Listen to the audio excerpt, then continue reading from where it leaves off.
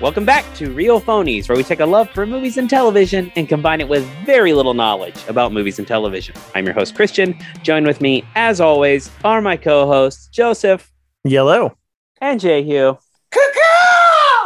This week to talk about Marvel's... God, we just talk about Marvel all the fucking time. Marvel's latest adventure, Thor: Love and Thunder. We find Thor... once again, not knowing who he is, because that's the only plot we have in Thor movies, searching for a purpose as Gore the God Butcher comes slaughtering through the galaxy off screen. We see all the usuals: Chris Hemsworth, Natalie Portman's back, Tessa Thompson, Taika Waititi, Matt Damon for some reason. There's probably other people that I'm forgetting, but and Taika Waititi, least famous Hemsworth. Oh yes. Yeah. Joseph, any other factoids, or do we want to go in how we thought about this movie? I don't have factoids, but first off, I don't know why, like 4 years in, we've decided to start ragging on ourselves for doing Marvel too much, because I feel like we've been doing that the whole time. Bro, it's just so much content. I mean, that is fair. There's more than there used to be. I think someone added up the hours of Phase 4, and Phase 4 is longer than the other three phases combined. Yeah. And still doesn't really have a direction. Yeah, I mean, I would argue that maybe, there might be more of a direction than people give it credit for. But with Comic-Con this week, I think we will get the plan, the path, a week from now. But listen, I'll go first. I fucking hated this movie. Really? Yeah, I thought it was really stupid. There's no plot. The best parts are underutilized, which is mostly Christian Bale. There's a lot of jokes, and maybe 20% of them landed for me. I fucking hate November Rain. This was not made for me. Like, listen, I think I also was really disappointed because I feel like I'm a pretty big Taika Waititi fan. I have liked every single thing he's done, and this just is not up to par. I have kind of soured on Ragnarok as time gone by, and this is like all the worst parts of Ragnarok and only the worst parts of Ragnarok. This one's just not for me. This is like bottom 5 MCU for me. Alrighty. Well, I don't know if it's an expectations thing or what, because I knew that the internet and most people I knew had a negative reaction going into this movie, but I thought it was fun. I had a good time with it. I kind of similar to, I think what you're implying there, Christian. I didn't see that much of a difference between this and Ragnarok. It's got a very similar structure. It's got a little bit longer of a third act, and definitely the third act is the weakest bit, but more than 20% of the jokes landed for me. I think there are, things we can pick on, but overall, I thought it was fun.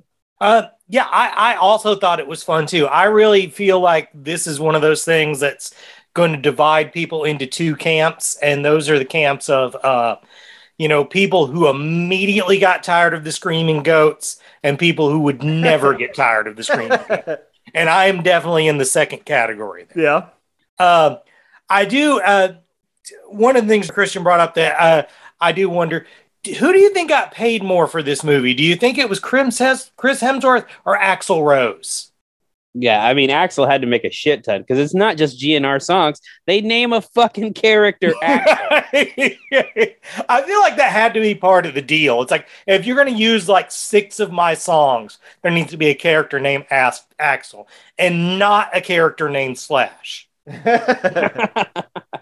Yeah, listen, we can get into more spoilers, what I didn't like. Definitely hurt, though. I love your definition there of the screaming goats bit, because it didn't come back around for me. Like, it was funny and it wasn't funny. And then, it normally, that joke, if you keep it, it should come back around. It never came back around. I think that's all from like that Taylor Swift screaming goat meme shit. That wasn't funny to me originally. So like, that's just not a joke for me. And they do it a lot. They sure do. So I do want to get into spoilers. So spoilers from here on out. But you brought up a good point, Christian, about this is however many movies it is, at least 3, probably 4, where the main plot is Thor just doesn't know what his identity is. Which I hadn't really that hadn't registered with me that was a recurring theme. But what other stories does Thor have in the comics? Do we know? I mean, I know a lot of Thor stories, yeah. And no, him trying to find himself is not as common a theme as it is in these. I will say, though, where they were doing the Jane Foster story, it's kind of essential to that story, although they don't go the same route in this. Yeah, so that's one thing I mean, we're talking spoilers, so I don't want to like skip to the ending, but We can jump wherever we want. Well, no, I as a person who hasn't read it, I really like Christian Bale in this movie. It just, from an outside perspective of what I know of that story, I don't know. I'm just curious how faithful that is to that character. I mean, he's not nearly as intense as the character in the comics. The character in the comics is pretty horrifying. And yeah, without getting too into the end, as I remember it, how this story wraps up is way different than, which is fine because it's a different story all the way around. But yeah, I would say this is like 60% of the comic character. Yeah, and I don't know, I don't care. You know, like that's not, that upsets a lot of people when it's different. But I had felt that this story, they used the characters and I guess like a generic framework. It just, from what I know of that story to be, this movie is totally different than that. Yeah. Oh, definitely. Having said that, I thought Christian Bale was really good in this and just massively underutilized. Right. I mean, this is when I say it's reminds me of Ragnarok, because like the way that Taika Waititi treats his villains is really similar. They're just like, they're doing their own little stuff in their own part of the world that's not intersecting with anything. They have poorly defined, greatly overpowered powers, and they like just do stuff. And then we just cut back to our heroes, and then we cut back to the villain doing something, until eventually they meet in a poorly defined fight at the end, and eventually the good guys win. It's definitely like, you can tell that's not the shit that Taika Waititi cares about. Yeah, I mean, that's true. I will say, kind of counterpoint to that, though, at least like with Hela, we saw her like, you know, I know people shit on how little the Warriors 3 screen time gets in Ragnarok, but at least you see her like immediately dispose of those guys, like showing how powerful she is. This, we watch him murder the one god at the beginning of the movie, and then there's no more god murder. Right. Like, then it's creepy babysitter, which is like a weird decision, in my opinion. I definitely like. It's at the point in his career now where I can't not see Christian Bale. You know, right? That's true. Yeah. So I didn't really enjoy him in this part just because I'm kind of tired of Christian Bale's whole shtick. But you know, I don't think he does a particularly bad job. I just think I've been overexposed to Christian Bale. You know who I do think does a particularly bad job in this movie? And this is counter to most of the internet? Fucking Natalie Portman. Does the internet think that she did a good job? Yes. Interesting. I thought she was horrible. I'm really torn about this one because, like, I don't know if Natalie Portman has any comedy chops from anything. That's my opinion. I don't think she can. I don't think it's necessarily bad acting. Like, I just don't know that she can do comedy. Right. And I mean, like, she's kind of like Tobey Maguire in that. So you can give her a good joke. She just doesn't really know how to land it. Like, I know that's like part of her character is that she's supposed to be like, she's trying to figure it out. She doesn't really have her catchphrases down. She's just like, you know, she's like awkward, trying to figure it out, trying to like a new person to this whole thing. But I can't tell how much of that is like designed in character and how much of it is, it's a goofy Taika Waititi movie and she's trying to act like it's a real movie. Right. Yeah. I mean, I thought she was better in this than she's been in any other geek movie she's been in. I don't know if that necessarily is a wholehearted endorsement, but you know, I don't know. She just seems to have trouble functioning in that space. Yeah, I mean, that point brings me to the only thing I really have enjoyed about this movie, which is the Taika Waititi forgot Natalie Portman was in Star Wars bit. That is pretty funny. Unrelated. I just really love that. Yeah, I mean, so I think one of my central issues really comes back to the just Thor not knowing who he is bit, because I think there's a really clear direction this movie could have taken, which is that at the end of Ragnarok, Thor doesn't want to be king, or, you know, at the end of Endgame, Thor doesn't want to be king, and that his whole progression in Infinity War, Ragnarok, Infinity War, and Endgame is that, you know, he doesn't know who he wants to be, and I think this movie is very clear. Thor shouldn't be king. Thor should be a god.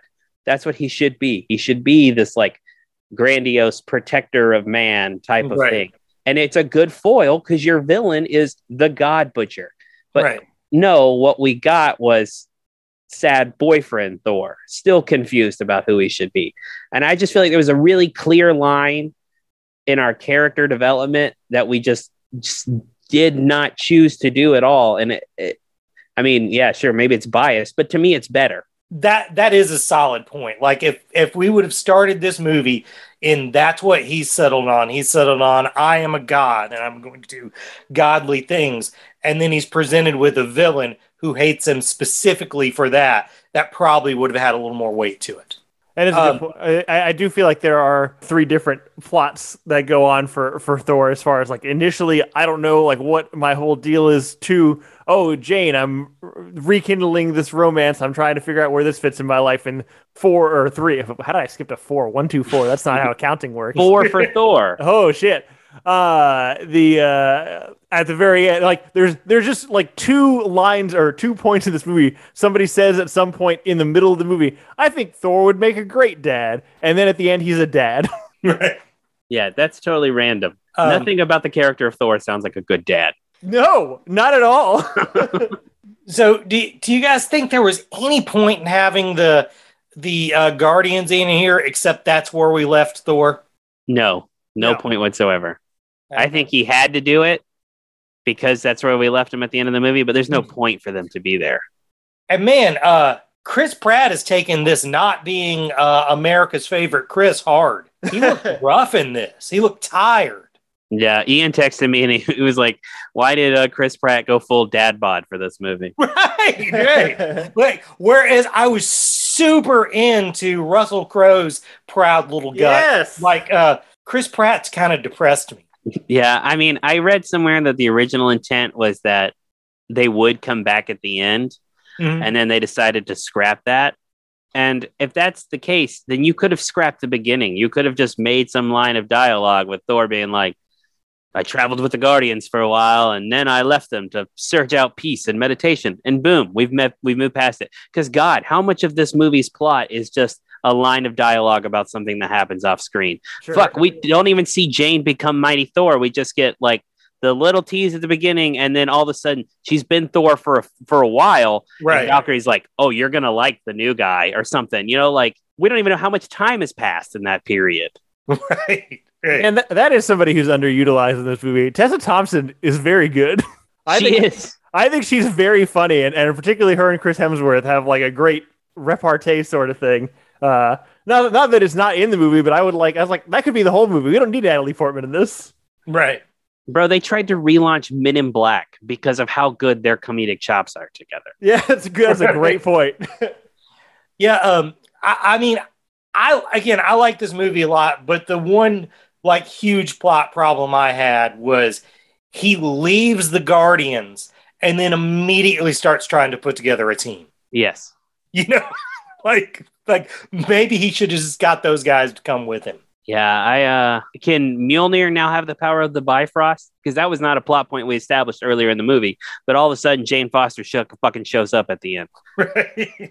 She just flew real fast. It's fine. So, okay, my friend Zach actually came up with a pretty great way to describe all the plot holes in this movie. And that is that we're not actually watching the events that happened.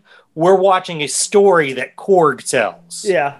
Yeah. And Korg may not be reliable. It's essentially Rashomon, but with just one guy. Yeah, I've heard this similar thing. And listen, I think that's fair, but I also think it's like an easy out. Right. It's like people who are mad about Multiverse of Madness who are like, well, that wasn't our Wanda and our Doctor Strange. Yeah. Yeah, I mean, that 100%, that's just like nerds' favorite way to justify things to themselves. Yeah, I also thought Korg was overused in this movie. Yeah, 100%. I thought him being killed by Zeus was a pretty good way to go. And then it's just a talking head. And not the kind of talking heads I like. A bad talking head. Right. And it wasn't good for me. Yeah, in general, we saw a whole lot of deaths that didn't stick. Yeah, that's true. Which I guess is very comic booky, but... Right. Yeah. But they didn't stick immediately. No, like instantly. I was doing my usual thing of reading the IMDb trivia before we did this, and most of them are not interesting. My favorite one is apparently the Zeus having a Greek accent was Russell Crowe's idea, and they shot every scene of him both because Taika Waititi wanted him to do like a British accent, and so they shot one of both for all the scenes of a British and Greek. And Taika Waititi decided in the end that Russell Crowe was right. It was better with the Greek, and I'm fucking thankful because that was fantastic. Yeah, that was good times. I thought that was just going to be a glorified cameo and not as big a part of the plot. So actually, I liked that quite a bit, that he actually played a part in this story. Yeah, he was funny in it too. Like, I mean, his bits landed, I thought.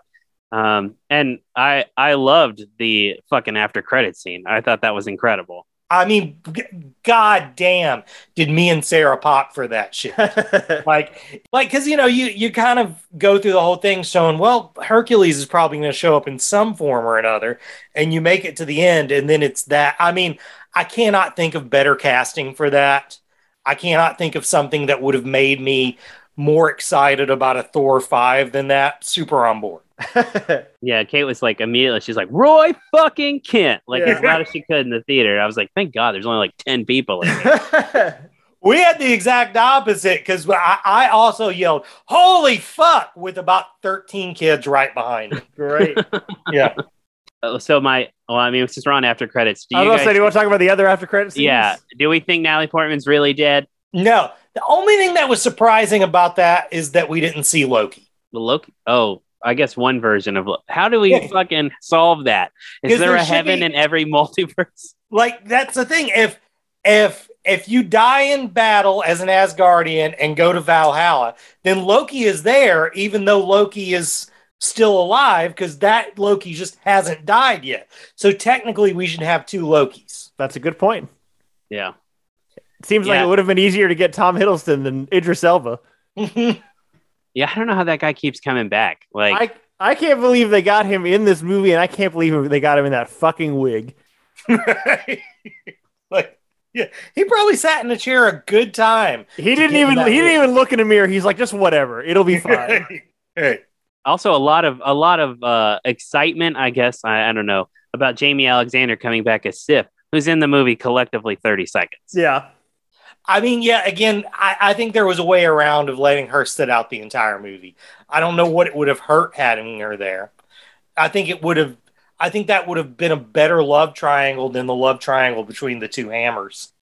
Man, there is no sense of a love triangle anything. Thor does not seem to give one shit about all of his Asgardian mates throughout these movies. Yeah, that's true. Yeah, you're right. Sif should have been there throughout. I hadn't thought that, but that would have been way more interesting. Like this woman who's been in love with Thor her whole life versus the girl that Thor is in love with who happens to be dying. That's a way more interesting dynamic. And I mean, there are fun things you could do with that where, like, Natalie Portman's pretty excited. Like, she's come back. She's got all these new powers. She's fighting shit, but she's still, like, by all these standards, a newbie. And then if Thor and Sif are fighting together, they can, like, have tactics together, things they've done in the past. And, I don't know. I can see that being a fun dynamic. I mean, it just is like, I think it's Waititi trying to make up not including her at all in Ragnarok. And I mean, I don't know, maybe Blind Spot was the reason for that happening, but she got about as much screen time as the Warriors 3. So it's obvious he just doesn't give a shit about those characters. Right. Yeah, I don't know. This think of Thor's outfits.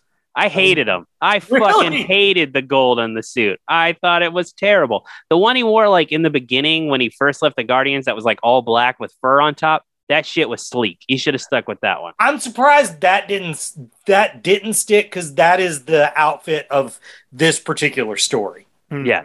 I liked the gold one better with the helmet. Once the helmet came off, it was less fun. I mean, I always think that Thor's look kind of looks like Shakespearean costumey a little. But I don't know. Like, I think that's like, I don't know how much of that is intentional, because I feel like there's just an aspect to his appearance that's just corny, and like that's part of it. Totally. Yeah. I just think Thor looks better without sleeves. I think that's my general thing. Like, Chris Hemsworth agrees with you. I mean, definitely he's put a lot of work into it. My God, that dude was more jacked than he's ever been. Yeah, so big. Saying a lot. Anything else we have on this one? I feel like I had more. You do? I do, but I can't think of what it is. I do know that I'd say one thing I would say that I really like about this and Multiverse of Madness and even Internals to a degree is that, you know, one of the complaints a long time were that the Marvel movies were just cookie cutters. There weren't really a place where directors could express themselves. And, you know, for better or worse, man, they're letting some people go for it. You know, I mean, obviously with this one, not everybody was happy. Obviously with Eternals, almost no one was happy.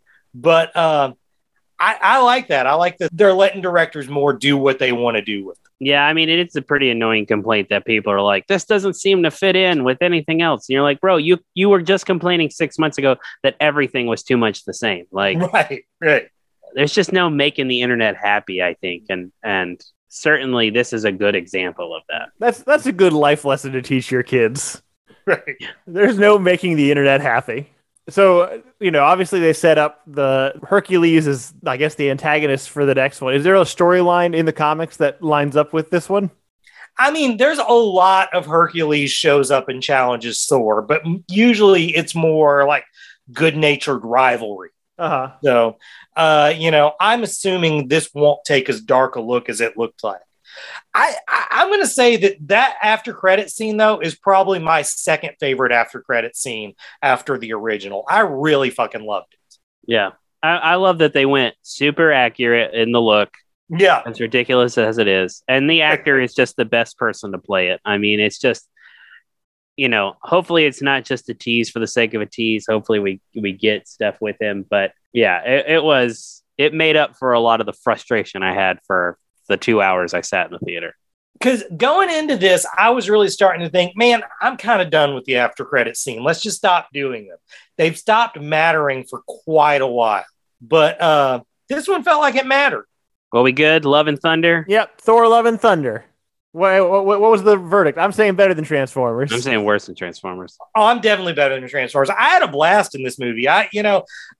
It's one of the things where I can totally get every one of Christian's complaints. I just didn't give a shit about them. I thought it was fun. It's a game of expectations. Right.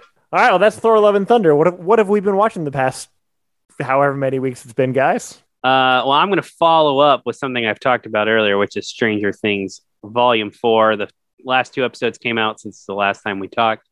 And listen, here's my opinion of Stranger Things Volume 4. It's way too long and half the characters don't matter. However, and spoilers, I'm not going to get into too deep for people who haven't seen it. There's the most barred moment I've ever seen in a TV show ever, and it's set to fucking Master of Puppets, and it's the greatest thing ever put on screen. Yeah. Like, it's like this show has always kind of been like real life D&D, but at that moment it was just D&D. And Master of Puppets is my favorite Metallica song. I have a very, very dorky reason for that being the case. But it just spoke to me on a different fucking level. And for that, I ignored all the like 7 hours I watched of fucking Joyce and Hopper and Mike and Will do absolutely nothing to advance the plot of this show. It gets forgiven for those 2 minutes of Eddie just fucking slaying Master of Puppets. Yeah. I'll go ahead and go a little here too, because this is what I was going to talk about too. I watched all but the last 6 minutes of the new Stranger Things. We were watching it the night before Sarah went out of town. Somebody came over, so she went to deal with them. I went to sleep and we never finished the last 6 minutes. So I'm going to talk about everything but the last 6 minutes of that show, but I won't do much spoilers. Same exact thing. For a horror show, they need to start killing some fucking people. Absolutely. There are too many fucking people. And the problem is the people they should be killing are the ones that they probably won't. Mike and Will are useless. As a matter of fact, you could have taken out the whole fucking pizza van and this story would have been fine. Dude, everything in California has no point. There's no reason for them to be separated from everyone else. There's 100%. No advancement of plot or character in that entire storyline. I think what's really happened is where the main kids from the first season have gotten older and they're not really that cute anymore. They're just competing with the older set of actors who are just way better. The younger group, the only one of them who's really great is Max. Max is great. Yeah, she's so fucking good this season. 100% steals the show. But all the other, like you could, I mean, of course you can't kill off 11 because she's the whole story. But everyone else of the young kids, I could do without. They could kill them all off in a fail swoop, and I think the show would be more interesting for it. And man, where you know they're not going to kill them, you also know as soon as you meet somebody new, I was like, okay, well that's who dies this season. Mm-hmm. And that's a bummer. Like, I don't even feel like I'm spoiling anything by saying that because anyone who's watched this show is going to realize that. I also fucking loved the Masters of the Puppet thing. It was so ham-fisted metal. It was great. But the main thing I want to talk about on this show is historical inaccuracies. Like the fact that the military did not have Humvees until 1989, and yet they're fucking driving them in 1986. I feel like up until this point, this show has been very good about this stuff. I can tell you the internet does not agree with you. The internet has been on this track for years. Well, I would just say it was never like, say, The Wedding Singer, which it was just everything that happened in the entire decades of the 80s happening at once. There was at least to be tried sort of a progression of what was going on. But the stuff in this was just, I mean, first off, nobody was wearing a high top fade in 86. Not one person. Yeah. You know, hip hop was just breaking through to mainstream America. You had Run DMC, the Beastie Boys, and LL, and that was like it.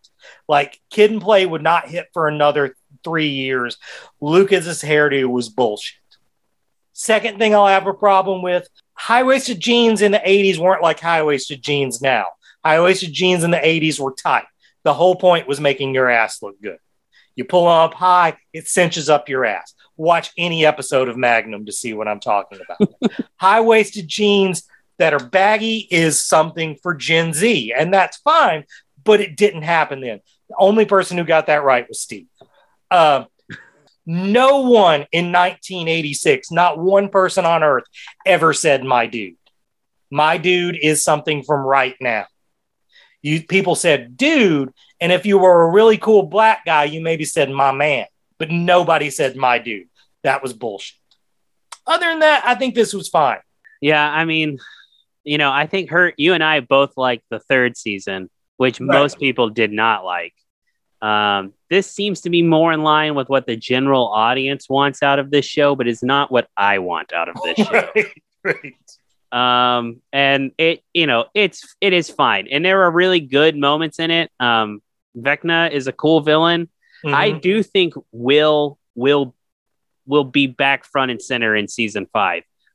Most people forget because he has nothing to do. That kid is fucking good in season 2, and he's like Will is basically the villain in season 2. He's possessed, and he fucking kills it. And It's good to see. Hopefully, I mean, you haven't watched the last 6 minutes, so you don't know what I'm talking about. But there's a big tease that Will. There's more going on to Will than we know.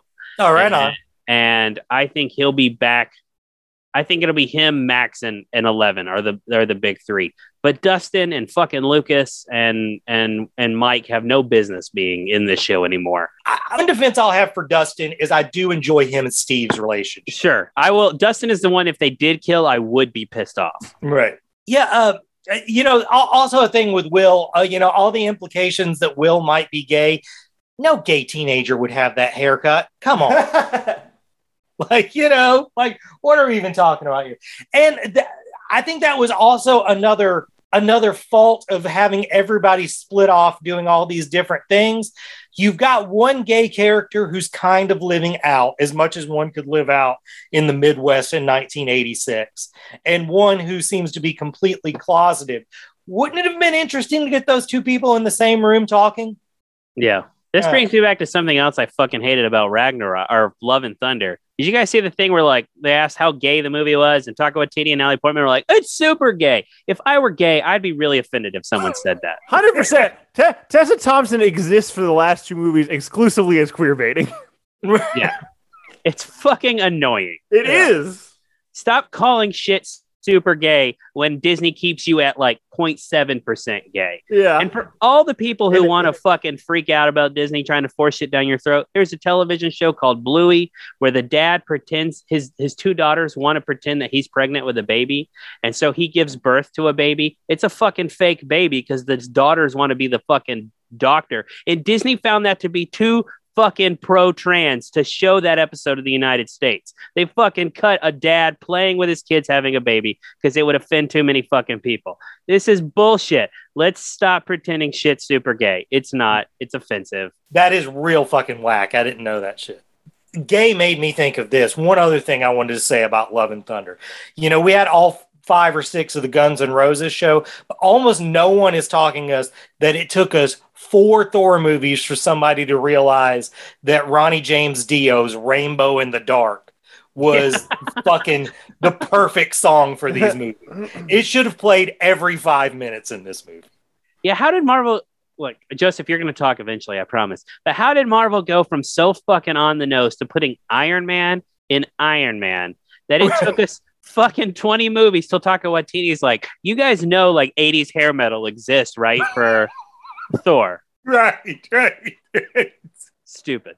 All right, I think that really is all I've got on Stranger Things or Love and Thunder. Christian, you got anything else? No, I'm done. You got anything else? Well, I could mention that I did finish Attack on Titan. Fuck, I did want to one of the things about this, Thor Love and Thunder, it's very clear that fucking Taika Waititi loves anime because that fucking Realm of Eternity, whatever, is straight out of Demon Slayer. Anyway, carry on. Is Demon Slayer good? I have friends who are trying to get me to watch Demon Slayer. It is good. It's definitely more standard anime than Attack on Titan. But, you know, if you like Attack on Titan, you might like it. Carry on. Yeah. I was definitely don't really thinking... think I have as much to say on Attack on Titan that you guys haven't already said, but I think it's a really good show. I think it took me a little bit to get into it. I'd say the first 7 or 8 episodes, I was kind of bored by it. But once Aaron gets swallowed like the first time, I'm like, okay, I'm hooked. I've got to know what's going on here. Yeah. And I really think it sticks something. You know, I've heard this guy was very, or I've read this guy was very influenced by American television, Game of Thrones, things like that. And I think it sticks something that Game of Thrones and Lost struggled with, which was taking a character that they made you care about and then turning them heel in the home stretch. I think this lands it way better than maybe anyone else who's tried to do that before. I think that's probably true. But yeah, that's about all I got on that. But I really enjoy it. Can't wait. How is it? Explain to me how it's coming back again. Is it more of this season? Yeah, there's going to be movies. No, there's just going to be a whole nother season. Apparently, words don't mean anything anymore. Right. Words that are in the credits of every episode. Yeah. Oh, and by the way, every intro and exit song is fucking great. Yeah, they fucking kick. Here's my thing I love about it, going back to it, is like, and I don't know if this is intentional or not, but I always felt like, especially the first couple seasons, like for a show that's largely kind of like a horror show, right? Like the intros have like this very patriotic, nationalistic, you know, like national anthem-y feel to them. Yeah, totally. And I always thought that was fucking strange until we get to season 4. It's like, oh no, this is fucking cool. Like you set the groundwork here. Right. It is on point. Yeah, it's very, yeah. And then the last, especially the last one, just diving into the heavy metal. It's fucking great.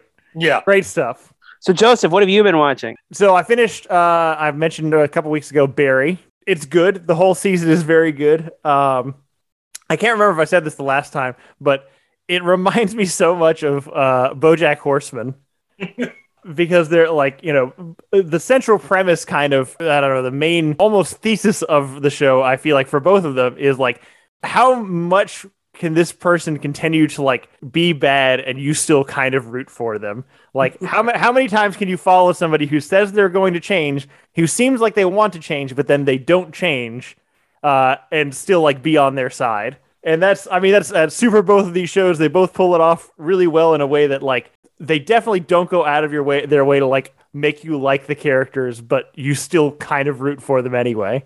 And they're also very similar in that they're both LA shows for people in LA. Right. So much so. in a weird way that Barry is actually meaner than BoJack Horseman, which I is not what I would have expected, but it just is. But yeah, it's really, really good. I think having watched the whole thing, the first season is my least favorite. The third season is my favorite so far. So if you're not into Barry, you should. Yeah, I've only watched the first season, so I really need to catch up on this. Oh, yeah, no, it gets better as you go on. Right on. I mean, I liked the first season fine, just for some reason I didn't keep going. Oh, I didn't like the first season. And like the whole show still reminds me somewhat of Dexter, but I don't know. I don't want to get into the whole thing about it, but I mean, definitely even the first season, it's very much like Dexter, but a little less cartoony. Well, I mean, a little less cartoony. We'll see. Now I am getting into it. It's too late now. Whereas in Dexter, the people are stupid because they have to be for the plot to exist. Right. Miami Metro is the worst police department in America. Totally. Whereas in Barry, the people are stupid because they are just outlandishly vain, self-interested people that are caricatures of people that some of the writers in this show really hated when they first moved to LA. Right. And that's what allows the plot to exist. Right on. Anyway, so yeah, Barry better than Transformers. As a fun exercise. So as you guys know, I watch a shit ton of anime. Probably maybe maximum 60% makes it onto this podcast. And I've recently finished the entirety of 3 trashy animes that I probably otherwise wouldn't talk about. And so I'm going to give you guys the option to select one of them, and I will talk about it. So your option, just based on title alone, that's all you get. Okay. Your options are A, Rent a Girlfriend, B, Scum's Wish, or 3, A Couple of Cuckoos.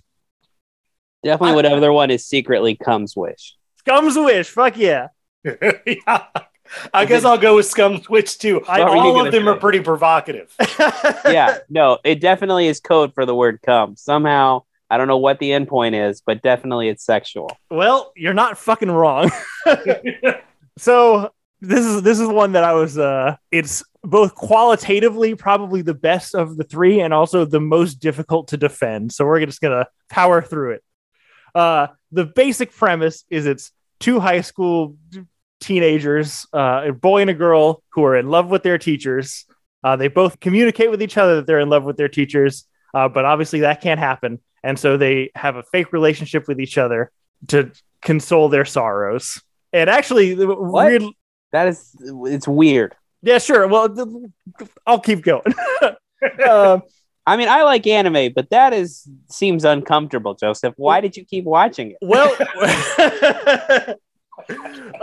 I mean, so kind of the through thread in all 3 of these is kind of the main gist is how much of a fake relationship can be fake. Like, how long can you be in a fake relationship before there are real parts of the relationship? And, in this particular show, kind of, I don't know, one of the things that makes it interesting is the main couple, because they kind of start this relationship on a very honest ground and there are very little expectations. They end up forming this kind of like emotional intimacy that they probably wouldn't have otherwise if they had had crushes on each other and been like, they're not putting up walls. There's no kind of like facade or anything, which is interesting. And like the whole show does a pretty good job of like, I don't know, they feel like real high schoolers. They feel like they're trying to figure it out. They're trying to figure out how like all of their relationships like feel to them, like which ones are romantic, which ones are not, and like trying on different identities and all that kind of stuff. I think it does it really well. I think the characters are super like solid and well developed, and there's like actually good development over the course of it. Obviously there's a butt coming. The the butt here is, for an industry that makes its money selling mostly naked figurines of cartoon girls. Mm-hmm. Anime is actually historically prudish about actual sex. Right. Generally not even something that's acknowledged. Not in this fucking show.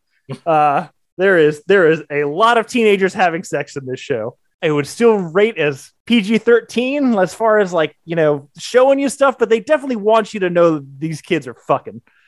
I imagine it's what Euphoria is like, but without the drugs. But I've never fucking seen Euphoria. Right.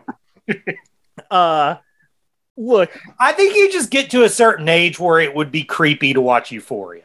well, and that's what, like, because Sarah really likes Euphoria and she wants me to watch it with her, but I'm like, I think I'm too old to watch that. I think if I watch that, I get on a fucking list. Well, I might be on a fucking list for watching this show. Right. It is, and that's the tough bit. Like, I got to the final episode, and you know, if it was better than Transformers, but just by a little bit, I totally would have swept it under the rug and never talked to anyone about it again because it's just not worth it. But it's fucking really good. Like, it's a really good character study, but there's just a lot of fucking. And it's just part of it. I don't know what to tell you. My favorite thing about all that was we've said a lot of stuff on this podcast.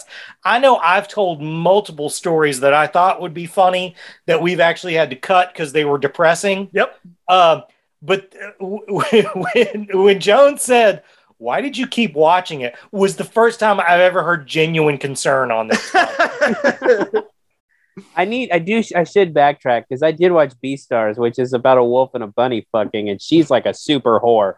So, like, you know, and they're teenagers too. So I suppose I have no room to judge. There you go. Anyway, this show is actually substantially better than Transformers. It's really good, but also pretty hard to justify. So, you know, do with that what you will. Scum's Wish, it's on Amazon Prime. God, the name just kills me. Oh, yeah, it's great. Oh, man. We don't have it planned for next week. I mean, I assumed we were going to do Gray Man. I mean, that's fine with me. It's kind of leaning into the Marvel thing. I hear it's awful, so I'm pretty excited about it. Oh, really? That's too bad.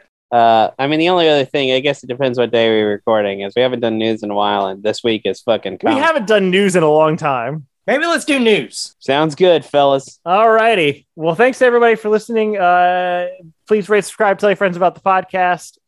If you want to get in touch with us and tell us your feelings about Thor, tell us whether you think this is better or worse than Thor Ragnarok, because I would say it's the same. You can reach us at realphonies@gmail.com. You can also follow us on Facebook and Twitter at Real Phonies, and on Instagram, real_phonies. Thanks to Zach Evans for art and Brian Velasquez for our theme. We'll see you guys later. Later.